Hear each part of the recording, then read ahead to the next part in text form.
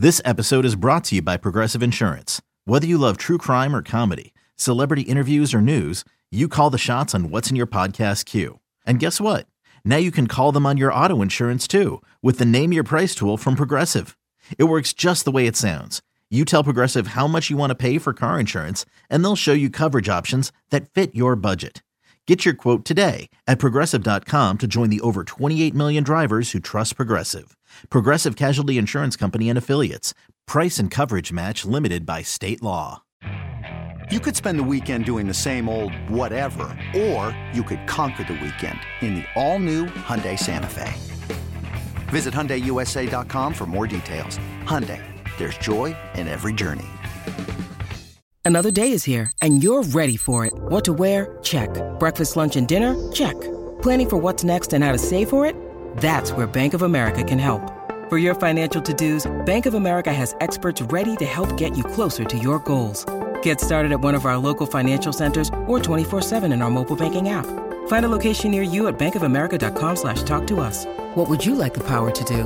Mobile banking requires downloading the app and is only available for select devices. Message and data rates may apply. Bank of America N.A., member FDIC. In this town, there is no off-season. The news never stops, and neither do we. It's always game day in Cleveland with Andy Baskin and Daryl Ryder. It's always game day in Cleveland. Daryl Ryder along with Andy Baskin. Quick reminder, mobile sports betting finally legal here in the state of Ohio. BetQL is here to help you make the most informed bets possible. See all of today's best bets by heading to BetQL.com or downloading the BetQL app and claim your free 3-day trial today. Head to BetQL.com/news/923 The Fan for exclusive sportsbook offers. Daryl, we were going to get into this in the last It's Always Game Day in Cleveland. The salary cap was released earlier this week, about $16 million to play with, a little bit more, but we think that the numbers are going to go up even more next season, right, with all the gambling money that's been infused into some of the things that are going on. Plus, you've got some new TV stuff going on. I don't know if that was included in this, but can you just explain to me what the salary cap is? Because it seems to me that it is a big deal, but it's not a big deal, and teams seem to figure out a way to get things done. And do you think the Browns will have any salary cap casualties? That's the bigger question.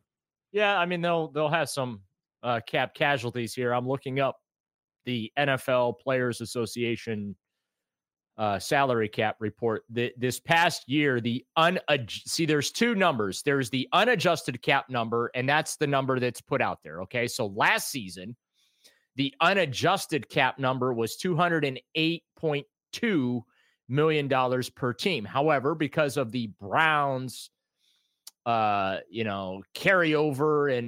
and things like that, they ended up ending the season with, according to this, $27.587 million in room, if I'm reading this correctly.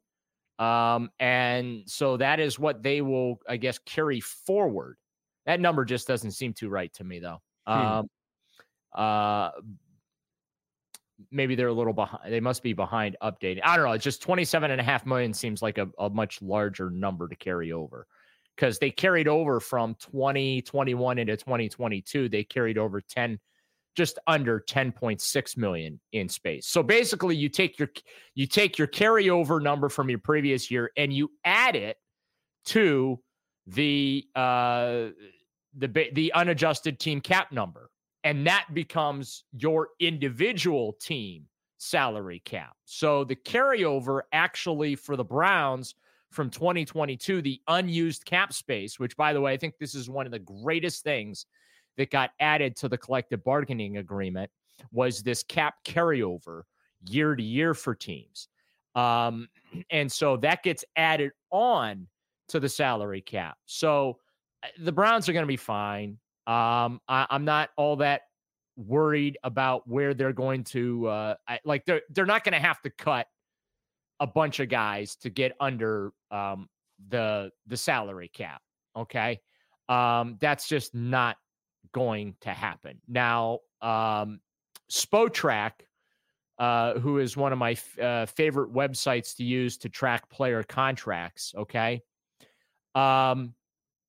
lists the Browns, and you know what? I was right. The rollover is $27.587 million from 2022 to 2023, which means that the Browns' adjusted salary cap is going to be north of $252 million.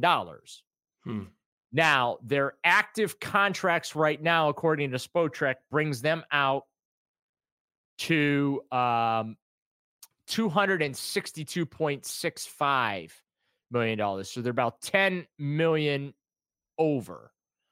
And I just don't think that's going to be a problem. Their top 51s, a little more. So they are going to be, they're going to have to trim $14.2 million and change off their cap to be in compliance. Now they have until the first, till 4 p.m. of the new league year, which is like in mid-March. So they've got to trim $14 million off of the current roster, is what you're saying, right? Right. Off of the 2023 salary cap. Okay. Which begins effect, I believe it's March 15th, which is when free agents can be signed. That's when the new league year when the new league year begins, that's when the 2023 salary cap takes place. Or, you know, but they can start talking to them. Does that sound right to you? They can. And here's the thing too, people have to understand is that contracts have built into them, most contracts, not everyone, but most contracts have boilerplate language built in to where you can take annual salary and convert that into signing bonus. And here's basically what that means. Okay. That the team cuts a check up front. Okay. Signing bonuses get paid up front. That's upfront cash. So instead of them getting a paycheck every 17 weeks with their salary, what they'll do is they'll outside of the base veteran salary, they'll convert the remaining big chunk into a quote signing bonus. And that allows them to prorate that salary over the remainder of the contract, thus lowering your salary cap figure. So a plain math example, let's say somebody is scheduled to make $20 million this year, right? Okay. They have 4 years left on their contract. The Browns could take that $20 million and say, hey, we will cut you a check for, let's say, because I think the base salary for a veteran is like around $3 million, something like that. So we'll cut you a check for $17 million right now. Wow. Okay. Well, now you take that $17 million and you divide by 4. And that basically, so instead of having like a $20 million salary cap hit, you can lower that cap figure down to like 5. When you need mealtime inspiration, it's worth shopping Kroger, where you'll find over 30,000 mouth-watering choices that excite your inner foodie. And no matter what tasty choice you make, you'll enjoy our everyday low prices, plus extra ways to save, like digital coupons worth over $600 each week. You can also save up to $1 off per gallon at the pump with fuel points. More savings and more inspiring flavors make shopping Kroger worth it every time. Kroger, fresh for everyone. Fuel restrictions apply. You see what I'm saying? Like, absolutely. Yeah, that makes sense. That's the salary cap gymnastics that you're doing. Yeah, about. The New Orleans Saints are the kings of this. And the reason I know this is because, well, I'm a Saints fan. Sure. They wiped out last year like $80 million in salary cap space in the span of 25 minutes. That's crazy. True story. They were in ultimate salary cap hell, and they wiped out it felt like $80 million in like 20 minutes. So it's not tough. So the easiest thing for the Browns to do, Andy, is Deshaun Watson. His base salary is $46 million for next season. His salary cap hit right now is $54.9 million. Wow. So so he's basically 22% of their salary cap for 2023. So what you do is you go to Deshaun and say, hey, I'm assuming he has this language in the contract. Hey, we're going to go ahead and convert 43 of the 46 into a signing bonus. We'll scratch you a check, and then we spread that out, 43 over the remainder, of your contract. And now all of a sudden his salary cap hit goes from like $55 million, gets basically cut in half, if not more than that. And now poof, there all of a sudden you've got your salary cap room. Same thing with like Myles Garrett. So Myles has the second largest salary cap hit. He's at just over $29 million. And his cash that he's going to cost is going to be $17.25 million. Okay. Right. So there's just ways they can maneuver and work around this stuff. So the easiest thing is converting salary to signing bonus, and prorating that. And then you're taking, like you said before, you're taking Kareem Hunt off this, right? Because Kareem's not coming back next year. Kareem Hunt's gone. Like John Johnson could be a post June 1st designation, which would clear $8 to $9 million in cap space if they decided that he's not a fit, or they just don't want to bring him back for that kind of money and that kind of cap hit. So there are things that they can do so. Like, when you look at it on paper right now, it doesn't look good. It's fine. It's not a big deal. Well, there you go.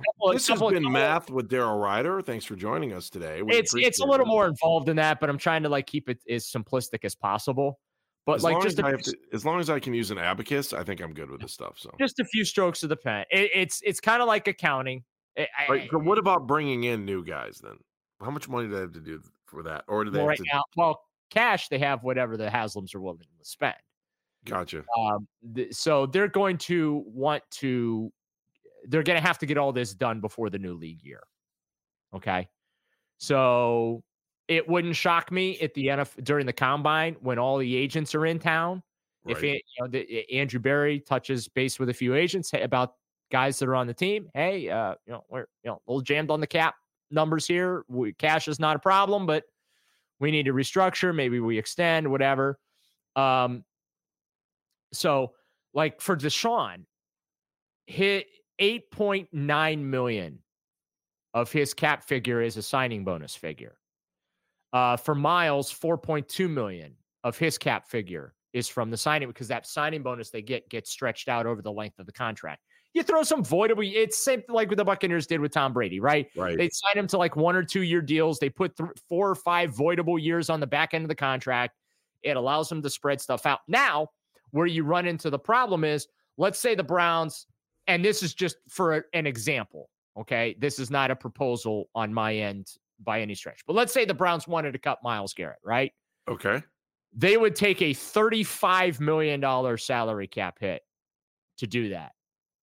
And the reason why is because the remaining signing bonus that gets prorated over the remainder of the contract now all of a sudden becomes in air quotes, a balloon payment in Capology. Does that make sense? Yeah, that makes total sense. I get it. So, like Deshaun, if they wanted to cut Deshaun today, he would be a $219.9 million dead cap hit. Because remember, his contract is fully guaranteed. There's no, so it's those dead cap figures are very important. And the good news for the Browns is they don't have a lot of dead cap. They only have about 7.7 million in dead cap for 2023. So they're fine. Like, the numbers are scary now when you look at them and you see, oh my God, they're going to be 14.2 and change over the cap when the new league year begins. Andrew Berry will break out his Bic number 2 pen or whatever it is. In red. To write with, and boom. It snap of the fingers. At some point, the salary cap bill comes due. But right now, the Browns are perfectly fine in salary cap space. So please, for the love of everything holy, stop freaking out about the salary cap. No one is freaking out on this show, that's for sure. All right, let's come back. We'll talk a little bit more about the coaching carousel that's going on in the NFL and some other Browns news. Well, we can do that too. So it's always game day in Cleveland. If you like what you're listening to, subscribe to the podcast.